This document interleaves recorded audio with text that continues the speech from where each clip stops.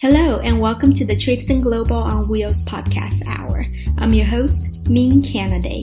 Traipsing Global on Wheels is focused on sharing resources and insights into disability advocacy, fitness and health, and accessible travel. Our mission is to build a community of healthy, worldly, and informed advocates. Each week on our podcast, we interview someone with a disability or someone whose work advances the disability rights movement, both locally and internationally. Jill Moore, welcome to the Traipsing Global on Wheels podcast hour. Thanks. So Jill Moore works with the Landscape Structure team to aid in product development and promote the importance of inclusive play. During her college career at the University of Illinois, Jill competed on 2 occasions representing the United States on the world stage in track and field doing wheelchair racing. Through an active life, Jill constantly strives to not only employ a lifetime of experience, but to promote the importance of play as it truly shapes us all and allows us to overcome some truly incredible things. As you reminded me a couple days ago, Jill, we actually met through a wheelchair competition in Eugene, Oregon, correct? Mm-hmm. We did. Do you remember the event? It was an exhibition leading up to I believe it was part of the 2012 Olympic Games. It was part of the trials.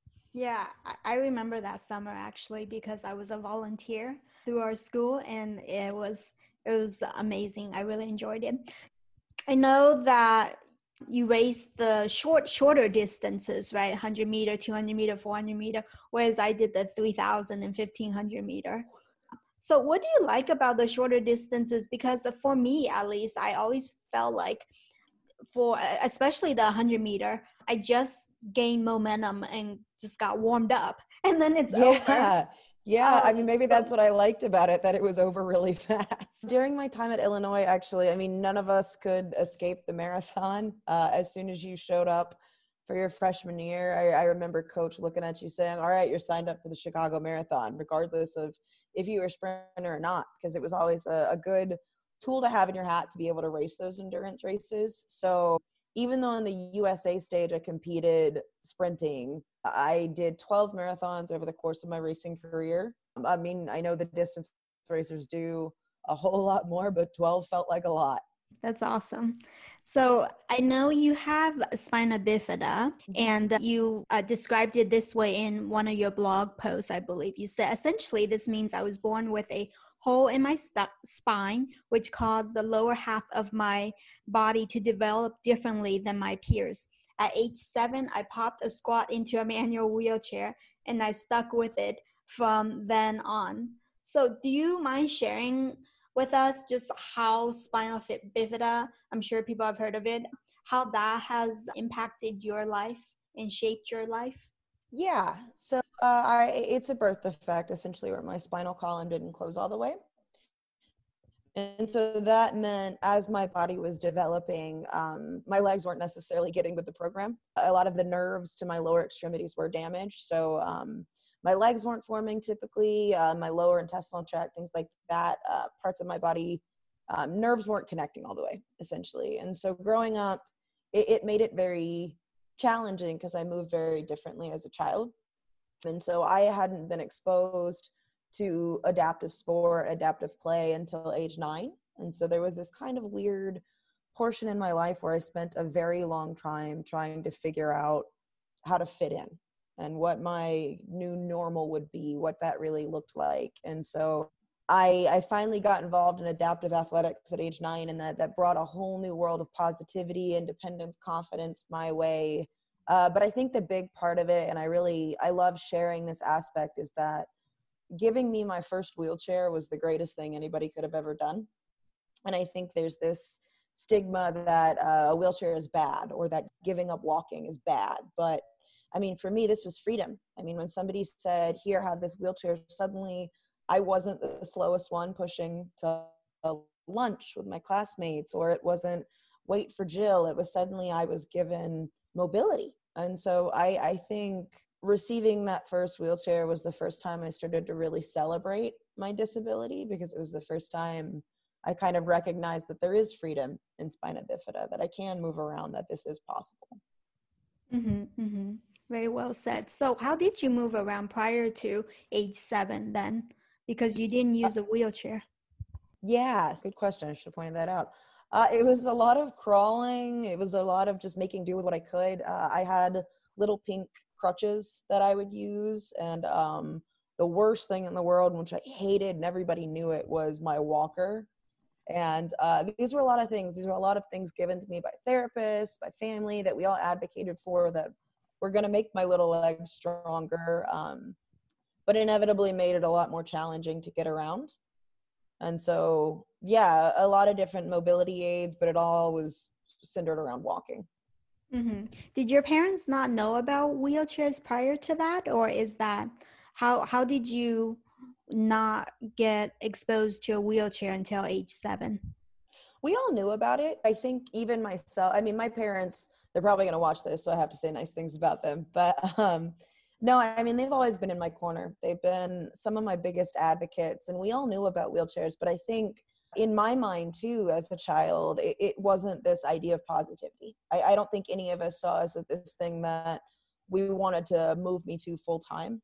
I think we saw a lot of potential, because I do have a little bit of leg motion. And so we saw a lot of potential in capitalizing on that and really making it work and just fighting for normalcy. I mean, maybe we thought I was going to Forrest Gump out of my crutches and run away one day, but I think as a whole, all of us were really working hard to strengthen my legs and get me back walking and make that easier, when none of us really realized that a wheelchair is freedom. I mean, I just think we didn't know. Yeah, I think you're right. You're touching on like the perception of a wheelchair and how and the negative messages that surrounds that in the mainstream. And I think you're right. A lot of tools like a wheelchair, which is a tool, get marketed in such a negative way that people just want to disassociate themselves from it, even though it may be really beneficial, like you experienced with a wheelchair. It made you a lot faster, able to not only keep up, but go even faster than your peers doing the Right. different activities. And so I think wheelchairs, canes, other kinds of tools also have these negative messages, associations that are correlating to them. And so, yeah, that's a very important message to share of how you see it as something that gave you mobility or For sure. I increased mean, your mobility. I think it's important that everybody remembers that wheelchairs, canes, crutches, they're mobility aids. It's the exact same thing as wearing glasses. It's improving your quality of life through the assistive device. And so, I mean, it's closer to a pair of glasses in my book, which are considered a fashion statement. I mean, people wear glasses and pick them out to look cool, and that's more or less what we're doing with wheelchairs. We pick out this thing that helps us maneuver and get around better. Exactly. So that actually segues really well onto my next question for you, which is how would you change about how your parents, your family members, or siblings, if you have any friends, advocated for you when you were growing up? And if there's nothing that you would change, what did they do right that other families and people out there should emulate? I think the most critical thing my parents ever taught me, they did a really incredible job at teaching me that I'm never an object to be pitied. And I mean, sure, sometimes they probably didn't look like the nicest people for it, but they treated me like a regular kid. If there was a challenge, they worked alongside me to overcome it. They didn't just do it for me. And so I think they were really always in my corner, making sure that I never believed that I was as different as I looked. And then, I mean, them alongside of my friends, I had a lot of people who did things right. The only thing I wish we would have changed is I wish we knew about it sooner. I wish we knew about adaptive play sooner. I wish we knew about this world of adaptive sport sooner. Because it took a while. It took a really long learning curve of trying to figure things out, trying to find my place in the world, what I really wanted to do. And so because of that, it was never anything on my friends, my family, or things like that, but it was kind of the world around me hadn't quite caught up. I think inclusion and what we can do for that and adaptive activity is becoming more of a prevalent conversation that a lot of people are really having. And so I think the world is changing in a really positive way. I remember the first time I was hanging out with he was 6 at the time, 6-year-old nephew, and he had just watched me compete at the Paralympic trials. And a little girl said, well, it didn't count that you're at the Paralympic trials. That's not the real Olympics. And at 6 years old, he looked at her and said, well, it's more than you've ever done.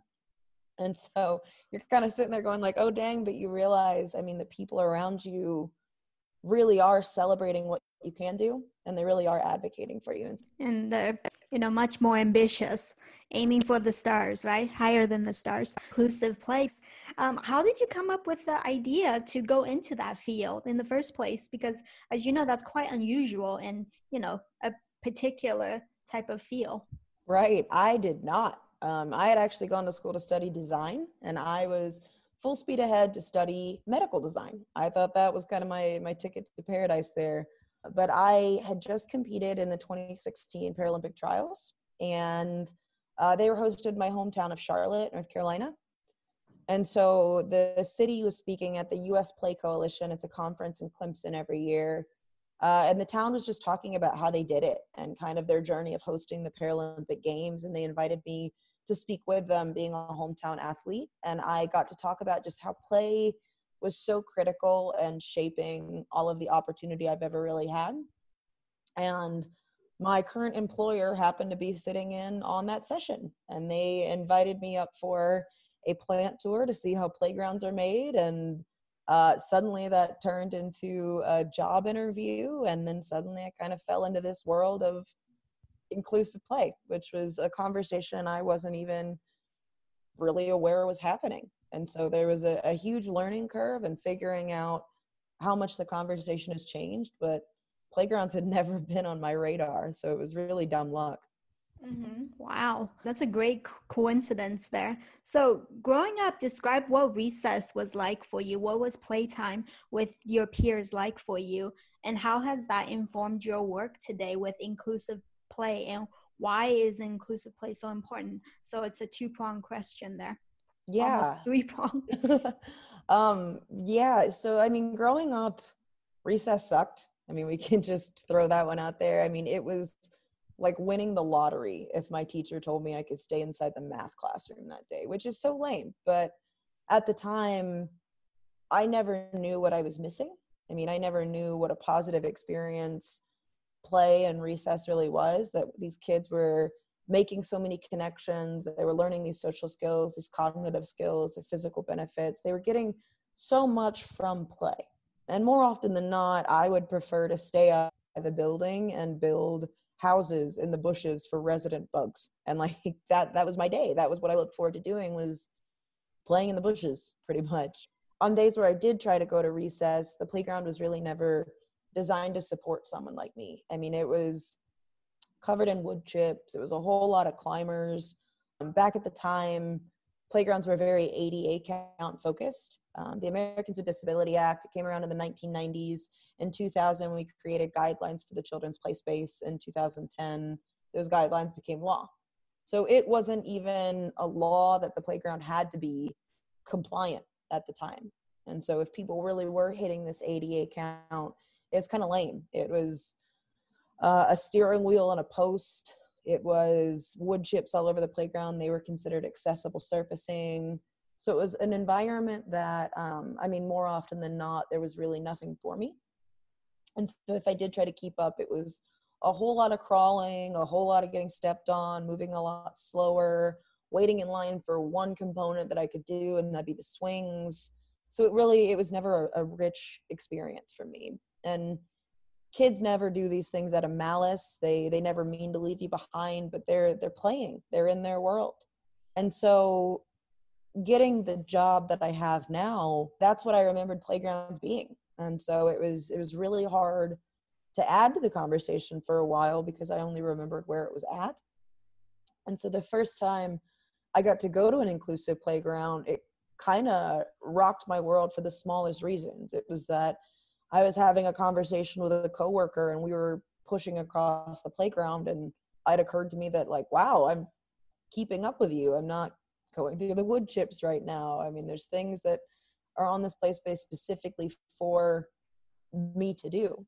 And so it was kind of cool to see truly how much this conversation has shifted and how much further than just ADA compliance we're starting to push these boundaries. I think a lot of us, people with especially physical disabilities, have stories of negative, if not traumatizing experiences of keeping up with your peers during recess, playtime, or any such similar experiences. I know I certainly do, being a manual wheelchair user myself, and also, like you, not using a wheelchair until later on in life, despite needing one. What incredible things can we overcome with inclusive play?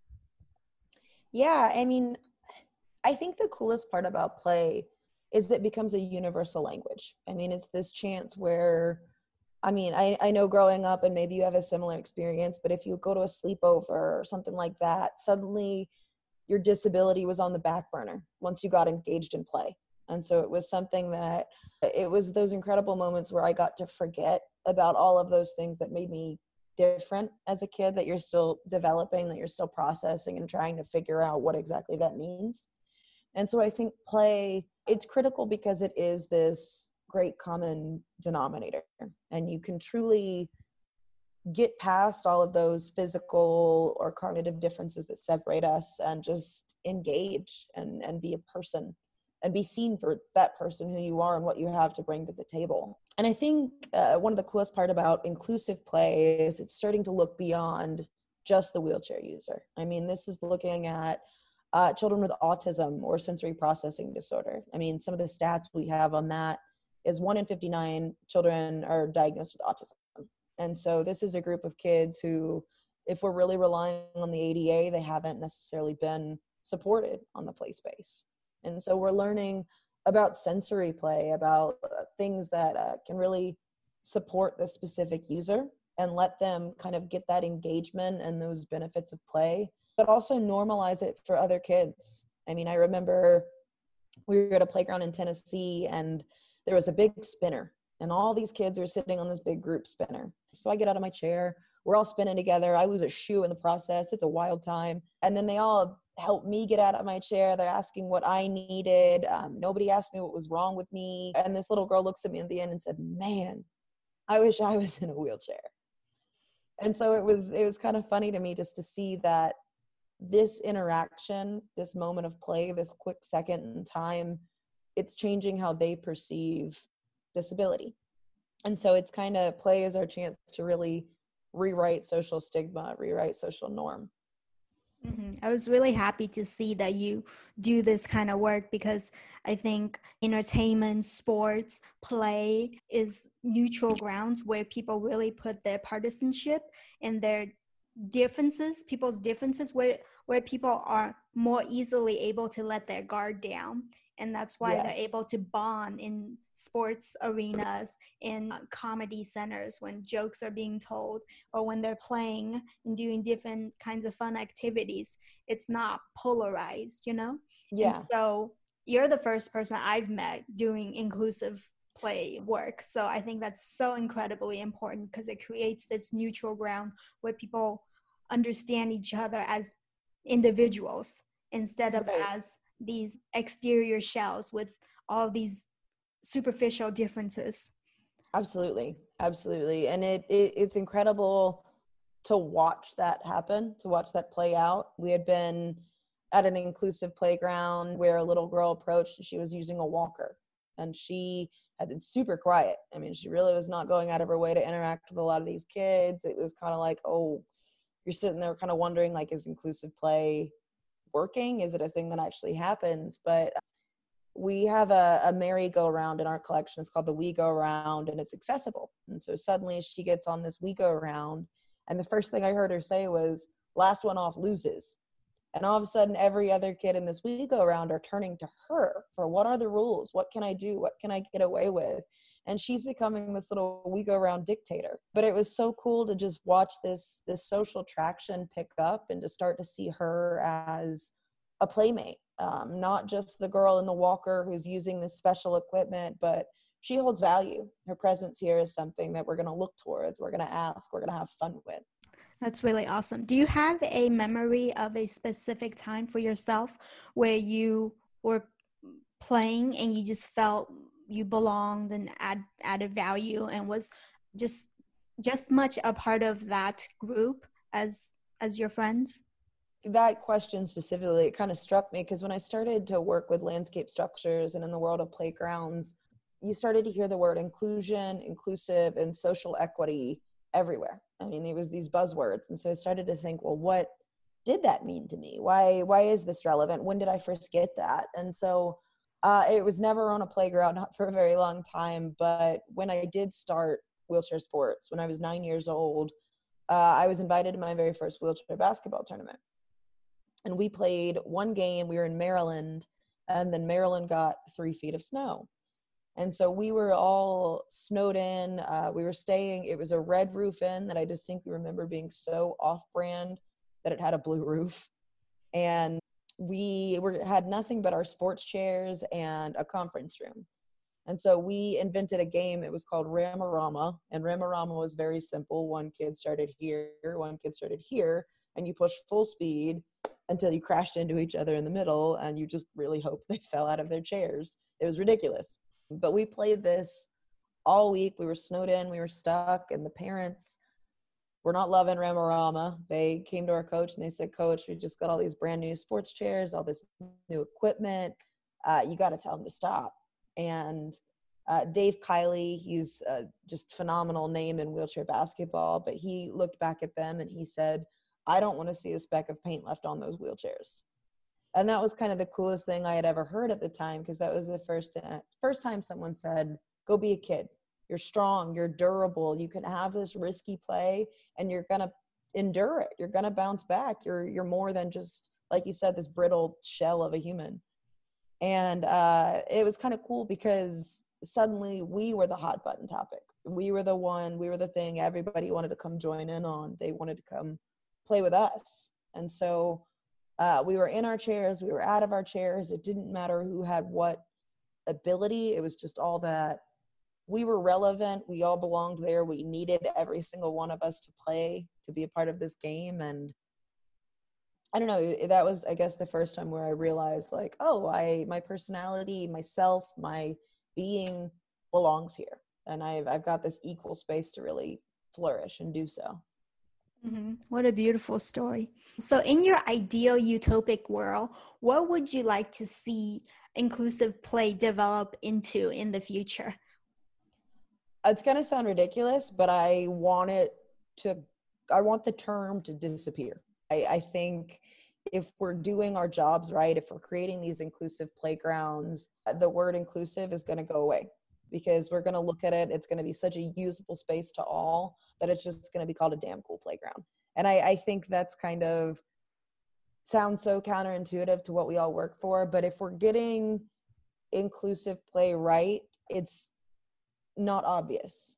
We don't look at this play space and we don't say, well, this is a space for special needs kids or a space for kids who are different. We just say this is something and somewhere that is usable by all. It's accessible to all. There's something truly for everyone. We're not separating the disabled versus the normal. We're just playing. Mm-hmm, mm-hmm. That's great. Moving on to dating. Oh boy. How is dating from the vantage point of sitting in a wheelchair? Weird. I know growing up in like middle school and high school, that's when I was still really struggling to develop a lot of these social skills. I was still feeling as different as I looked. And so I always thought I was something no able-bodied boy would want to date in high school because I was in a wheelchair. And so because of that, I think it became kind of a self-fulfilling prophecy. I didn't have these social skills to interact with people normally. I was always trying really hard. I was trying to prove to be something I wasn't. I wasn't being my authentic self, which I think is a huge part of dating. People see you and who you are, and they want to get to know that person. But I was all over the place. And so it got a little bit better when I got to college and started to find out passions, what I wanted to pursue in my major. I started to get really heavily into Team USA racing, and I started to place more value on what I was and who I was and what I was doing in life than, oh crap, I've got to compensate for being this disabled person. And so, I mean, it was weird for a while. You would get on Tinder, you would be pushing down the street, you'd be at the bar, and you would get ridiculously offensive questions. I was pushing down the street with a friend of mine once, and somebody stopped us and said, "What class are you two in?" And they said, "What?" And he said, "What project are you doing? Why are you using a wheelchair right now?" We were thunderstruck. We didn't know how to answer that. And he goes, "Yeah, because you're both too hot to actually be in a wheelchair." And it was kind of just this moment of like, oh God, there is this weird expectation that you can't be feminine, you can't be beautiful, you can't feel confident and be disabled at the same time. And so it was definitely a learning experience and separating the men from the boys, I guess, and kind of figuring out how to build this self-worth, this confidence, this, if you don't like me for my disability, then you are not worth a cent of my time. And learning how to really, really separate that and put that distinction in. And so there were a lot of weird parts, and there's a lot of weird parts in just dating an able body who might not have that experience with disability.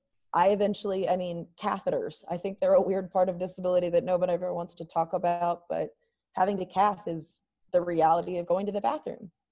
And so you could always kind of gauge a man's willingness by how he handled it when he learned you cathed. And so I had one guy who I dated who carried around spare catheters for me in his backpack. And so some people who are just really kind-hearted and have that capacity, they're beyond willing to learn about disability and to celebrate it and be there with you for it. And some people think it's really weird. And so there were a lot of weird moments kind of navigating that and figuring it out. Yeah, it is definitely a process, I think.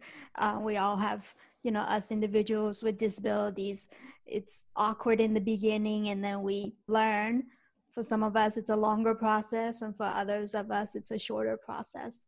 And so I think to be able to hear honestly and candidly about these experiences is so important. So for your relationship, your partnership, I know you're engaged. Congrats. Thanks. Very delayed. But do you see that your fiancés, or are you guys married now?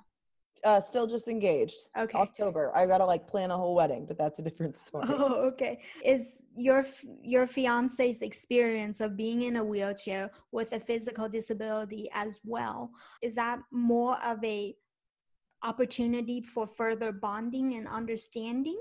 And maybe things cut out, but I can't really reiterate it enough. But our disability, it's common ground, but it was never the defining factor. It was never, I'm with you because you're an able body or because you have a disability. We like the same shows, movies, music. It again is just a lot of strength of having common ground. I mean, disability, it comes with ridiculous experiences. It comes with the good, the bad, the ugly, bad travel stories, different stigmas, different people approaching you in different ways. It's kind of cool to have that person on your team that is always there and is always going to understand it and has been through it. He got his disability at a different age. So I was born with mine and he had a car accident when he was 12. And so our experience with disability is not always necessarily the same. And so I think that different perspective, actually, it's something in our corner. It's something we're able to talk about the changes, about growing up, about where we each did hit our social roadblocks. It's a cool learning experience all the time. Yeah, that's awesome. I think people with physical disabilities don't really get that perspective as much as that they want to, of hearing young people like us discuss dating, and rather that be dating people who are able-bodied or people who have a disability. So next question, what are the challenges of dating someone who's able-bodied when you're in a wheelchair? Or what are the challenges, compare that to the challenges of dating another person who is also in a wheelchair? How is that experience? All over the place. I mean, again, some able bodies really get it. some are there to learn. I mean, I know every single able-bodied guy I've dated, they have come back and told me that they've Googled all the intricacies of spina bifida before we went on our first date. So as soon as they learned I was disabled, what I had, they wanted to know more. And so a lot of people take it upon themselves to get this base level of learning, to get this, okay, I'm going to kind of figure out what's the groundwork here, or how can maybe I talk to this person, or what questions do I ask without sounding like a total jerk, I guess. And I really admire those people who do that versus, I mean, I don't know, and maybe you've experienced this too. I know a lot of my female friends in wheelchairs have, but I cannot tell you the amount of times a guy has come up to me in a bar and been like, hey, so can you have sex? And like, that's awful. That's so offensive and gross to hear. And also so freaking personal that people feel entitled to that information. And so I think it's so dependent on the person. I don't think you can say it's always going to be easy to date an able body, but I don't think it's always going to be hard. I think with regular dating, there's a learning curve to absolutely everything, to figuring out a person. And so I think that's a big part of it is being with somebody who is willing to learn and that you feel safe to learn with. And what about the challenges of dating another person who has a physical disability? Fitting all the wheelchairs into a car. No, I mean, it's hard to answer that, I suppose, because especially in my current situation, being engaged to someone with a disability, I think that's the last thing on our list of things we look at. What are the challenges? I think it turns out more logistical things of, can we both fit into this elevator, and dumb stuff like that. But maybe early on dating and thinking back to that, some of the hard parts of dating within disability is people have different feelings about their disability, different views on it. And I know I was part of that as well. Of I might not have been as positive or as confident in my self-worth. And a lot of that had to do with disability. And so I think one of the trickiest parts of dating another disabled person is figuring out how at peace they are with this hand they've been dealt. And I think that can lend itself to something really positive if you both do really love and celebrate your abilities, what you can do and who you are, or something absolutely devastating if one of you is still hung up on the fact that you're different. I think you're such a great example of a person who, has a disability and accepts it, embraces it, not only in yourself, but in other people. That's such maturity that you don't see very much, even in the disability community. And so that's why I wanted to ask that question, because I know there are hesitations, even from, people with disabilities dating other people who also have disabilities. It's very rare to see people with disabilities who not only embrace and accept their disabilities for themselves, which is already a lot, in a society that put out so much negativity towards disability. And to be able to come to that level of acceptance and embracing your identity, that aspect of your identity is already a lot. But for you also embrace it for others, in that you have a fiance who also uses a wheelchair and has a physical disability. And I think that's something that we don't see that often, especially in the media, in mainstream media especially. And to have such a positive, healthy example and genuine example of this is amazing. Thank you. I really appreciate that, because it took a while. I mean, that was some of the hardest lessons to really learn in life. I never woke up one day and said, oh, I'm disabled. I freaking love it. I think it took a lot of time. It took a lot of experiences. It took a lot of hard parts. And I think a big part of my journey with disability was moving on from college and finding a lot of identity outside of being an athlete.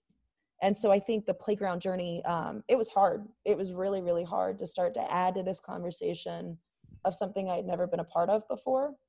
But I think that was a really big part of this discovery and learning that the way we live, the way we act, the way we perceive ourselves, it helps change that conversation. It really does. It helps people perceive us differently and helps them join our team in a way.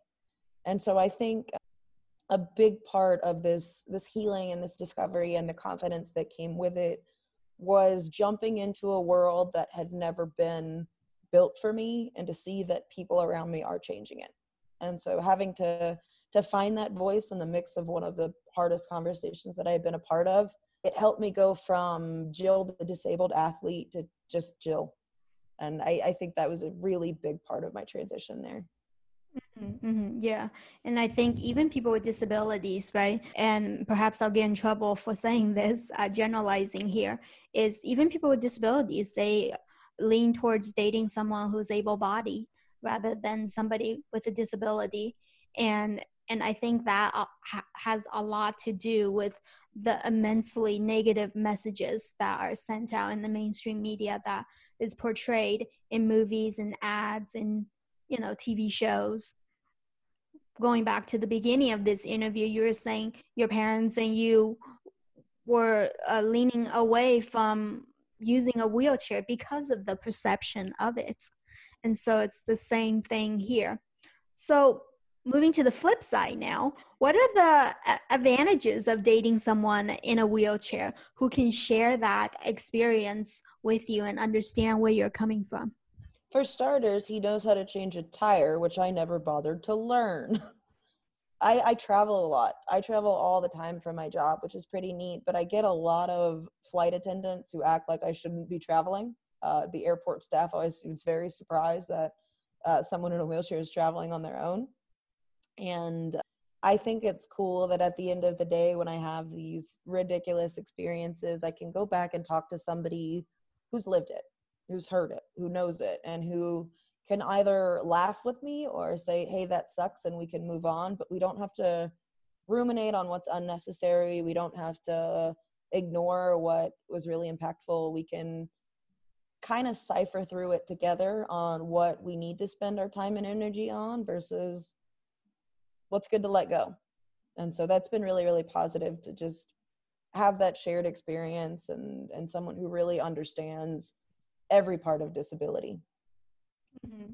Exactly. That was our last question. Thank you so much, Jill. You're very candid and very open with your responses. I think our listeners and viewers will be able to learn a lot from you. So thank you for participating. Thank you for inviting me. I only know what it's like in America, and shutting doors, I don't think that's right. Thanks for listening to another Traipsing Global on Wheels podcast hour. Look for us on Instagram, YouTube, Twitter, and Facebook, where I post pictures of my travels, share videos of my fitness journey, and keep you updated on the latest wheelchair accessory must-haves. Tell others about our program. The more we can raise awareness about these issues, the stronger we can get as a community. At Traipsing Global on Wheels, we aim to build a community of healthy, worldly, and informed individuals with disabilities and disability advocates. That means we want to hear from you, our listeners. Send us an email at tgowpodcast@gmail.com. Let us know about your favorite destinations for accessible travel. How do you stay fit to avoid chronic injuries? What language do you prefer to describe your identity as someone with a disability? We want to provide a platform for people to share and learn from each other. So send us your stories. If you have suggestions for future guests that you would like to hear on our podcast series, please leave them in the Contact Us section of our website or post them on our Facebook page. Thanks again for listening. Bye-bye.